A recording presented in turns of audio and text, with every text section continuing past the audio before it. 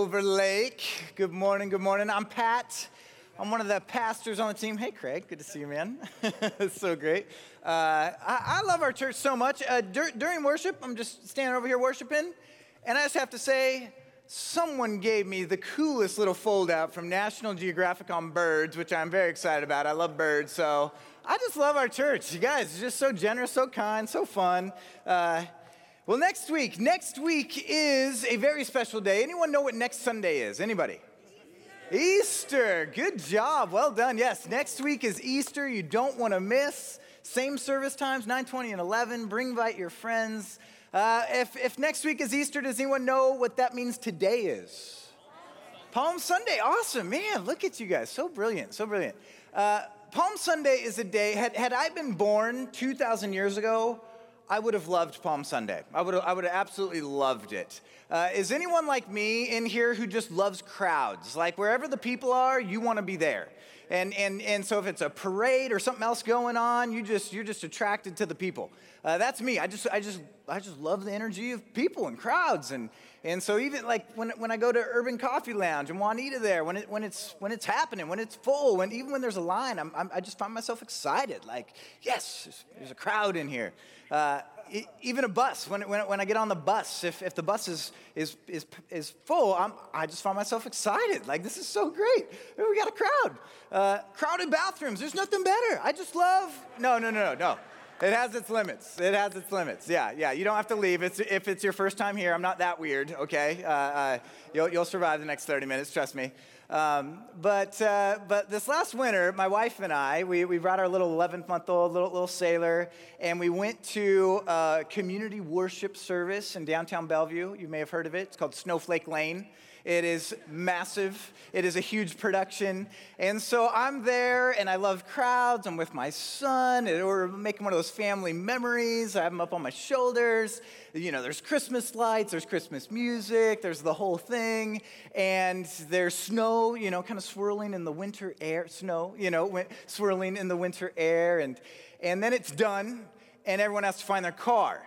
And so it's just, if you've been there, it's just a mass of humanity. Some people are trying to go that way. Some people are trying to go this way. Some people are just standing there waiting for the crowds to thin out, so they're not helping at all, So wherever there's a window, you're kind of cutting through, trying to stay with your people, as you kind of duck and dive, working through the crowd. So imagine, you're like slow dancing with hundreds of strangers as you're moving through, and a guy like me, just so excited, smile on my face, sugar plums dancing in my head, and my son on my shoulders, and I can't contain myself, and I shout out, and I just say, this is awesome. And I say it right as I'm passing this woman in front of me, and we're face to face, and she locks eyes with me, and she says very clearly, "No, it's not." And the music stopped, the snow melted, Christmas was canceled. But it was, I just love crowds. And when we talk and kind of reflect on Palm Sunday, that's the image we need to have. The population of Jerusalem, when the Passover would happen, and that's when this occurred, it would swell by hundreds of thousands of people. It's huge. You have people with their kids on their shoulders, and they're rushing outside the city because they hear this man named Jesus is about to enter in. And so there's palm branches being waved. They put down their cloaks on the street as Jesus on this young colt riding in. And there's all kinds of dynamics in play and things that are wrapped up into that which we don't have time for. But these people, this image is something that you would expect if it were a king coming back into his kingdom. And that's really what's going on here. And what the people are declaring, what they're saying, and it's recorded as this in Scripture: praise God. Blessings on the one who comes in the name of the Lord. Hail to the King of Israel. They're shouting these things out. And so it's just this beautiful scene. And what draws these people, and Jesus is always drawing crowds. Everywhere he goes, he's always drawing crowds. And people have heard of the miracles. His teaching is just amazing. And yet crowds of this nature, there's just something unique about it. And in the Gospel of John, he says explicitly at least one reason why so many people came out to play a part of this triumphal entry. And so I'll read these two verses for you out of John chapter 12. John records this. He says, many in the crowd had seen Jesus call Lazarus from the tomb, raising him from the dead. And they were telling others about it. You better believe I would do the same. If I saw someone get raised from the dead, I'm going to probably tell my friends about it. Verse 18, that was the reason so many went out to meet him, because they had heard about this miraculous sign. And that is the sign, that miracle, that raising of Lazarus is where we're going to spend our time together. Because it's from that sign, is what happened here, where Jesus delivers this statement, I am the resurrection and the life. Amen. We're wrapping up this series we've been in together called I Am, and we've been looking at these different I Am statements that Jesus has declared about himself in the book of John. And so that's what we're doing. We're going to look at that statement. And it only makes sense if we actually see the context it's delivered in, when he says it, what's going on.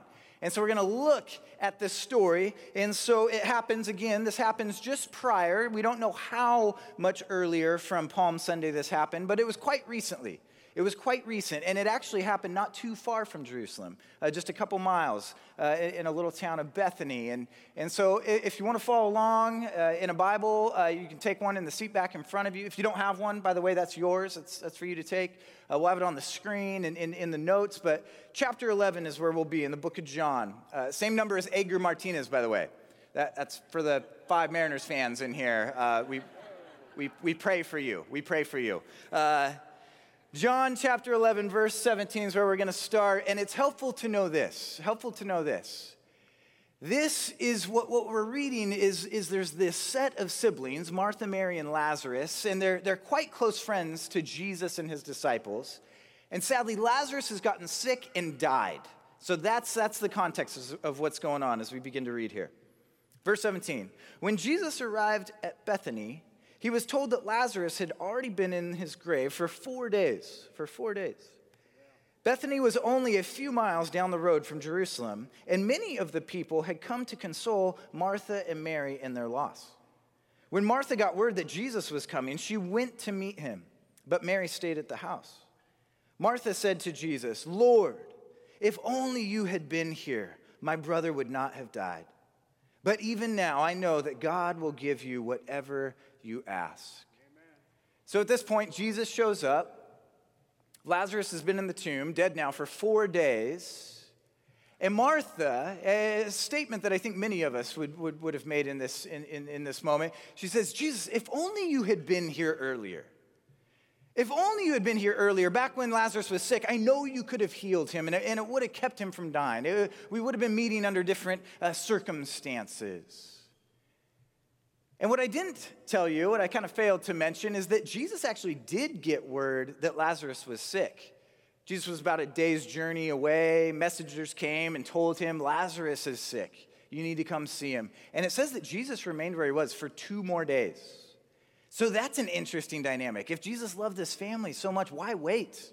Why not, get on an Uber and head over there right away, and make things right? And so we have that question that we got to kind of hold on to as we continue. Verse 23, Jesus told her, your brother will rise again. Amen. Yes, Martha said, he will rise when everyone else rises at the last day. The exchange here is not uncommon. This is kind of a consolation for the Jews that believed in the resurrection. That's kind of a consoling thing you would tell them.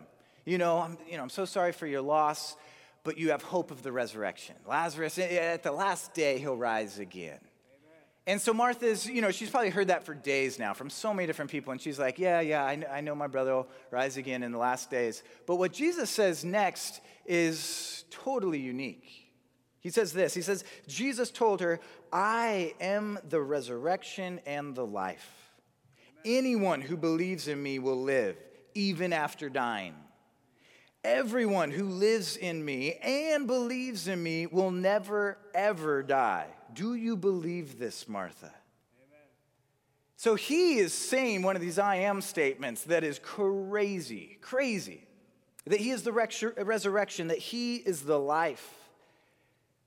And so Martha, again, probably bewildered in this moment, is just trying to think through what's going on here. Jesus, it says he asks where Mary is, so Martha runs to the house, gets Mary, and Mary kind of comes with this whole crowd that she had been mourning with at the home. They kind of follow. So picture this group of people coming to Jesus, where Jesus is at. Verse 32, when Mary arrived and saw Jesus, she fell at his feet and said, Lord, this sounds familiar, right? Lord, if only you had been here, my brother would not have died. When Jesus saw her weeping and saw the other people wailing with her, a deep anger welled up within him, and he was deeply troubled.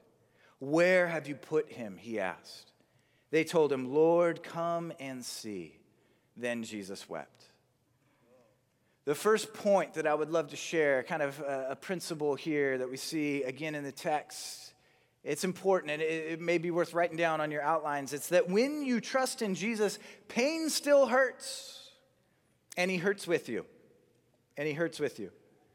Mary and Martha are close friends with Jesus. Remember that. Lazarus as well, close friends with Jesus. And here we have them hurting, mourning, suffering the pain that only death can bring, that separation. Martha, if you read this chapter in more depth, and we skipped a few verses, you would see that Martha declares that she believes that Jesus is the Messiah, the Son of God. Amen. She has good theology. She knows who Jesus is. Amen. And yet still, she's in pain and still wrestling with that question, Jesus, where were you? If only you had been here earlier, maybe this wouldn't have happened. And then you have Mary, and there's so much we can learn from Mary.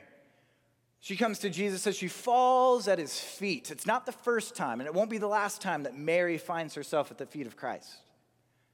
We have this kind of episode earlier in the ministry of Jesus where he comes to this home. And Martha, she's all busy getting things prepared, right? Kind of in the kitchen, getting the house all in order and stuff.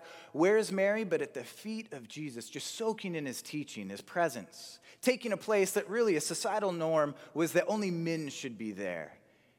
She's breaking that, and Christ affirms her in that moment. And his Spirit's been breaking down sexism ever since. Here we have Mary, the same Mary who in just a few days, actually just right prior to the triumphal entry that we had talked about, palm branches and such, that she will anoint the feet of Christ with this precious perfume. But here we see Mary mourning, grieving, lamenting, in pain, at the feet of Jesus. Jesus, if only you had been here. How about Jesus? What's Jesus' response in this moment? Well, this is key. And this, again, kind of sets up the point that I've just delivered here. It's important to recognize it says that Jesus was filled with deep anger that welled up within him.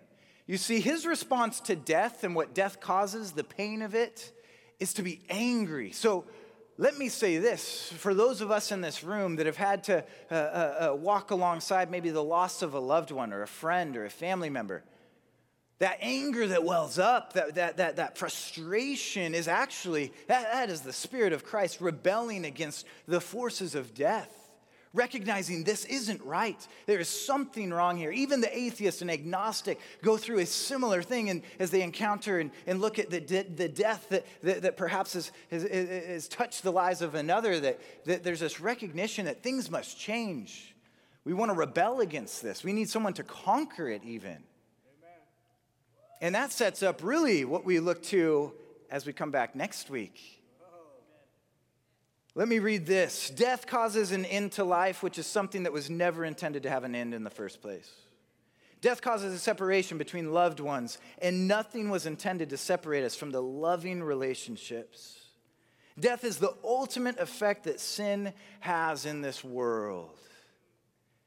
And that's why we need Christ. That's why when Jesus says, I am the resurrection and life, it's so important to listen to him and try to seek to see what he is saying there. So Jesus is angry, but it also says, and Jesus wept. If you can remember the two words, Jesus wept, congratulations. You have memorized Scripture. Shortest verse in the Bible, but nonetheless, right? And even in those two words, it's important to recognize there's so much packed into that. Jesus God in the flesh wept, fully man, fully God, fully man in this moment. We see this lived out. That the pain of Mary and Martha and even Lazarus, who lay in a tomb, is now Jesus' pain. The suffering they go through is now what Jesus is suffering. Their grief is his grief. Their tears are his tears. There's this proximity that he comes into, nearest to those that are in pain and suffering. And then what he does, and if we, again, look at Jesus' teachings, Sermon on the Mount especially, we see him say things like this to his followers, to us. Mourn with those who mourn, weep with those who weep. If you continue to read the gospel account according to John, you come across this verse that says, as the Father has sent me, so I am sending you. Jesus calls us to the places of pain in this world, to the suffering, to the places that should trigger some anger in us and some tears. As I was thinking of just examples of this, and there are so many that I've been blessed to share life with, and others that I've just been able to meet just momentarily. But a contemporary example, par excellence, the best I can think of, is a man by the name of Bryan Stevenson. Got a picture of him here. This is my good friend Mike on the right, and Bryan Stevenson over there. Bryan Stevenson's the founder of Equal Justice Initiative. Bryan has an amazing story, and it's worth checking out. In the back of your outlines, you'll notice kind of some other resources to check out. I've listed the title of a TED Talk he has. If there's any homework I could assign to you between now and next Sunday, it would be to take 23 minutes of your life to listen to this man. He can teach us something of really what it is that we've been talking about. Equal Justice Initiative, it exists because sadly still in 2018, the color of your skin and your personal wealth actually dictate things such as conviction rates and sentencing, not culpability. Some of this man's clients are 13-year-olds, sentenced to die in prison, life without parole. Let that set in. We're the only nation in the world where that's even a thing. Here's a man willing to go into these places of pain. You look at executions in our nation. For every 9 executions that take place, there is one person that's found innocent and exonerated, set free. Bryan's work is recognizing there are mistrials. There has been all kinds of forces in play of injustice, racism, discrimination, all kinds of things. And yet instead of running from it, he's running into it. Amen. He's a living example of what it looks like to be Christ in this world. Hallelujah. So yes, to trust in Jesus means we will still hurt. There is still pain in this world that hits us hard. It also means that Christ is with us, enduring the same. Amen. Let's continue. Our story is not yet done. In verse 36, let's continue here. It says, the people who were standing nearby said, see how much he loved him. Looking at Jesus' response. Again, Jesus is weeping in this moment. People are pointing to him and saying, look at how much this man loved Lazarus. But some said, this man healed a blind man. Couldn't he have kept Lazarus from dying? So there's this thought that Jesus, yes, powerful, totally powerful. Yeah, he's got some special abilities and such. But they're limited to things such as deafness or blindness or illness, but not deafness. No one can handle death. They've limited him. Continuing. It says Jesus was still angry as he arrived at the tomb. Again, he's not happy about this whole death thing, guys. Not happy at all. A cave with a stone rolled across its entrance. Can you see the foreshadowing of what's to come? Good Friday, don't miss it, right here, 7 p.m. Roll the stone aside, Jesus told him. Oh boy, move that bus. Get that out of here. But Martha, attentive to detail and such, she's always thinking, she's on top of things. The dead man's sister protested, Lord, he has been dead for 4 days. The smell will be terrible.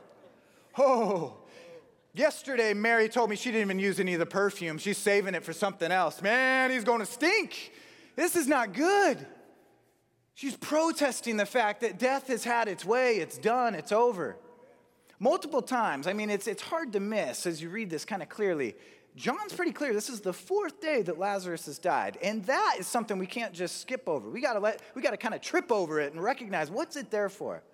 In antiquity, there's this thought, there was this understanding that upon death of someone, at least their spirit kind of remained near the grave. So to kind of come to the grave for the 3 days after someone's passing, at least there was kind of a sense of that person still being near you. Amen. Sure, they were dead, but you could almost sense their spirit kind of nearby. Amen. On the fourth day, grief is at its highest. Hopelessness is off the charts. Not even the spirit has departed from that place. So when Jesus delays 2 days, and again, if you look in John 5, Jesus only does what he sees the Father doing. He's only always ever led by the Spirit. And so for him to remain for 2 days, he recognizes that that is an act of obedience. But why? Well, I would submit to you, it's so that he shows up on the fourth day to shatter paradigms, to change what people have thought about him, to complete what it is that the Gospel of John is teeing up about him. That no God, again, and they had all kinds of pagan gods. All of them were strong and powerful and things such as that. But there was no God in the thoughts and minds of anyone in that day that any God could come up against death. And Jesus, here he says, roll that stone away. So let's continue. Verse 43, then Jesus shouted, Lazarus, come out! And the dead man came out. His hands and his feet bound in grave clothes, his face wrapped in a headcloth. Jesus told them, unwrap him and let him go. Amen. Many of the people who were with Mary believed in Jesus when they saw this happen, but some went to the Pharisees and told them what Jesus had done. Jesus knew, this is pretty interesting right here. Again, this is not too long before Palm Sunday, which means it's not too long before Good Friday, which means it's not too long before Easter Sunday. Jesus knows in calling Lazarus out of the tomb, the countdown begins where he will end up in a tomb. Again, there's this foreshadowing that takes place. Can you imagine watching a dead man come out of a tomb? Especially one that you know, one that you've spent life with. All these mourners, again, close to the family. I mean, this can't be just something that's made up. This is clearly something that Christ is doing here in this moment. When you look at the Gospel of John, we've been looking at I am statements. There's 7 in the book of John. There's also 7 miracles. Some call it the book of signs, signs of Jesus' power.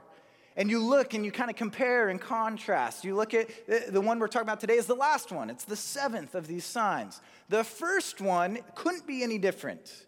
The setting is a wedding. People are joy-filled, happy, celebrating. They run out of wine. Jesus' first miracle, bam, water to wine. Woodinville's favorite miracle in the whole Bible, trust me. He shows his power over in the natural process. Wine takes a much longer time to make, obviously, than just to touch water and say, you're now wine. Yeah. Here we fast forward, and Jesus now finishes completing what he wants everyone to know. I am all powerful. Even death has no way. Hallelujah. Death doesn't have the final say. Death listens to me. So when I say Lazarus, come out, Lazarus is going to come out. See, John is completing our theology of who Jesus is, his power. Hollywood theologians point to this story as the beginning, the genesis of the zombie genre. This is, I don't know, I just totally made that up. There's something, though, I'd say there's something in our minds. Like that's kind of weird we can even think of the fact that, like, what if someone who was dead could come to life? There's just something interesting in there. Second point that I would love to offer you, it's the final one. Again, worth jotting down, is this, that when you trust in Jesus, hope never dies and life never ends. Hope never dies, life never ends. On that fourth day, when everyone else is telling you there ain't no hope, there ain't no life in this area, you say, oh, no. I follow Jesus. He is the resurrection and the life. When others are saying, it's too bad, if only he would have shown up a little sooner, you say, oh, no, he's always right on time. As we read Scripture, I think it's important that we just listen to the voice of Christ speak to us. What is it that Jesus would want to speak to you in this passage? I jotted down some things that I think Jesus was speaking to me as I read this multiple times. One being, Pat, you may think that things stink right now, but watch this. It could be questions such as this: will you invite me to that place which causes you pain? Will you allow me to speak into that place as I spoke into the tomb that day? Will you believe I am the resurrection and the life? I don't know if you're feeling the pain as you've brushed up against death or debt or depression or divorce. But in Christ, we have hope, we have life. And that's what's on display here. Again, Lazarus comes out of the grave alive, resuscitated. The sad reality is at some point, though, Lazarus does die. And he does end up in a tomb. And that is why Jesus is clear when he says, I am the resurrection and the life. We've talked about life. We haven't touched resurrection yet. I'm curious, little poll. Here's where I want to kind of go with this. How many of you are scared of spiders? Anyone in here is a little scared of spiders? A little arachnophobia kind of sets you off. Like even seeing that, you're a little like, oh man, get me out of here. Like, we were joking, what if we were in like one of those 4D theaters where it's like under the seats, we could like create that little feeling, like, Oh, I know. Yeah, now you guys are all wiggling. It's so fun. All you guys are wiggling right now. It's so great. I don't know what it is. I feel like I got duped. But in premarital counseling, a question they need to add is, who will kill the spiders in your home? I didn't realize it'd be me. Trust me, I am scared of spiders. But my wife has me beat. And when Leah sees a spider, by the way, every spider is huge. There's no such thing as a small spider. Whenever she's telling me, there's a huge spider in the bathroom, there's a huge spider in the living room, some are big, some are, quite good size, just shade smaller than what we saw. But others are quite small. And I think for those of us that have that duty of killing, we each have our mode of torture. We're all a little warped. Like, this is where I'm like utterly depraved in this moment. And so I go for the shoe. I'm a shoe guy, kind of boring. If I'm not around, by the way, this is quite hilarious. If I'm not around, usually I get multiple calls to see if I can come home first. And when those go unanswered, Leah takes it into her own hands, and she doesn't go with the shoe route. The shoe, there's some problems with the shoe. Even when I use the shoe, as I'm reaching forward to smack the spider, I'm also jumping back, and so I always miss. I've never hit a spider on the first time. I gotta fix my delivery here. But Leah, when Leah sees a spider, I'm not around. Oh, she reaches for the hairspray. Yes, I don't know why. Guys, it's an expensive form of torture. She just unloads a can, half can, third of a can of hairspray on this poor spider. I kid you not. Guys, come over to my place. I will turn on the lights for you, and you will see points on the wall and ceiling that just glisten and glow. Our home is flammable. Like, we can't light candles anymore, But Leah, as I'm killing a spider, and again, it takes me multiple times. I'm not quite good at it, even though I've had years of experience. And she's always there. She's always nearby, a little bit in a distance, but near enough to watch. She's quality control, right? She needs to make sure it actually is dead, and I don't lie. I got it. And what she wants is proof of life. It technically be proof of death. She wants proof of death. She wants me to show her this spider is in 7 different pieces. It is clearly dead. Then as I prepare to throw the spider away, if I go to the kitchen trash, she goes, oh, no contraire, no way. Throwing that away in the house. What are you thinking? Walk down to the dumpster, throw it in the outside trash. Next option, if it's too wet or cold or snowy or whatever, okay, I'll let you flush it down the toilet, but you got to flush twice, My wife believes that a spider, dead though it may be, could be reanimated with life, come back in bodily form, and 2.0 version has no hope of ever dying again. Now that's resurrection. Resurrection is this. N.T. Wright, best New Testament scholar we have of our time. He says resurrection is life after death. This reality that God, in the full culmination of what he's up to, and making all things new, new heaven, new earth, that even the body of the believers will be brought and made new. If you've ever visited someone who's quite sick, doesn't look well, perhaps is just going through just a terrible season and has lost their health, and you visited them, perhaps you've had this thought, perhaps you've even said this or heard this. They just look like a shadow of themselves. Resurrection's the inverse of that. It's recognizing that even in this world, at our best, at our healthiest, at our prime, at our height, whatever, we are yet a shadow of our true selves. What Christ says is the truest you, the fullest you, the most perfect you. The you that you've been created to be is found in me. Amen. That I am the one that gives that type of life, and no one can take it away. Not even death can speak or come against that. Some of you are probably wondering, like, ooh, this sounds pretty intriguing. Now I'm a little interested in this. And maybe you're thinking, is there an example of this? I would love an example. Give me Exhibit A. And I would say, I would love to. Come next Sunday. Come next Sunday. The resurrection changes everything. N.T. Wright, same guy I referenced earlier, put a book on the back of your outlines worth reading. He says, if you remove the birth of Christ from our Holy Scriptures, the New Testament, you lose about 2 chapters.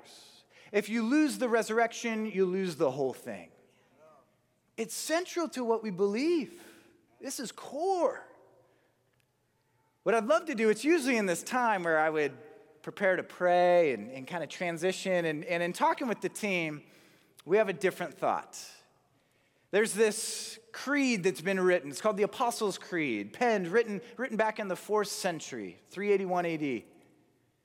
And it's at a time where, go back even before the Reformation. Go back to when there was one church, before all these splits and it got all crazy and gnarly. And the word Catholic back then meant universal, one, united, which truly is good theology. There's one church. When Christ returns for the church, it's for a bride, not a harem. There's one church. And so there's this creed that's been written, a statement of our beliefs in Christ. What is it that we believe about God, the Son, the Holy Spirit, the church? And it's very interesting and very important that we realize resurrection of the body is part of that. So what we're going to do together, and some of you have done this before. You've seen this before. Maybe you went to a church where this was a normal thing. Maybe you were raised Catholic. You recognize this is the kind of step one in prayer of the rosary. This has been used in all kinds of different shapes and forms of church, traditions, backgrounds, denominations. Well, we are going to enter into it this morning, joining with millions of others that have standed on this statement of faith. And so if you would join with me, and we're going to speak this out together. Again, the Apostles' Creed. Let's do this. I believe in God, the Father Almighty, creator of heaven and earth, and in Jesus Christ, his only Son, our Lord, who was conceived by the Holy Spirit, born of the Virgin Mary, suffered under Pontius Pilate, was crucified, died, and was buried. He descended into hell. On the 3rd day, he rose again from the dead. He ascended into heaven and is seated at the right hand of God the Father Almighty. From there he will come to judge the living and the dead.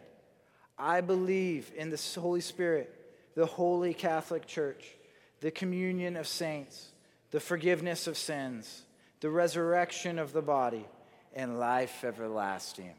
Amen.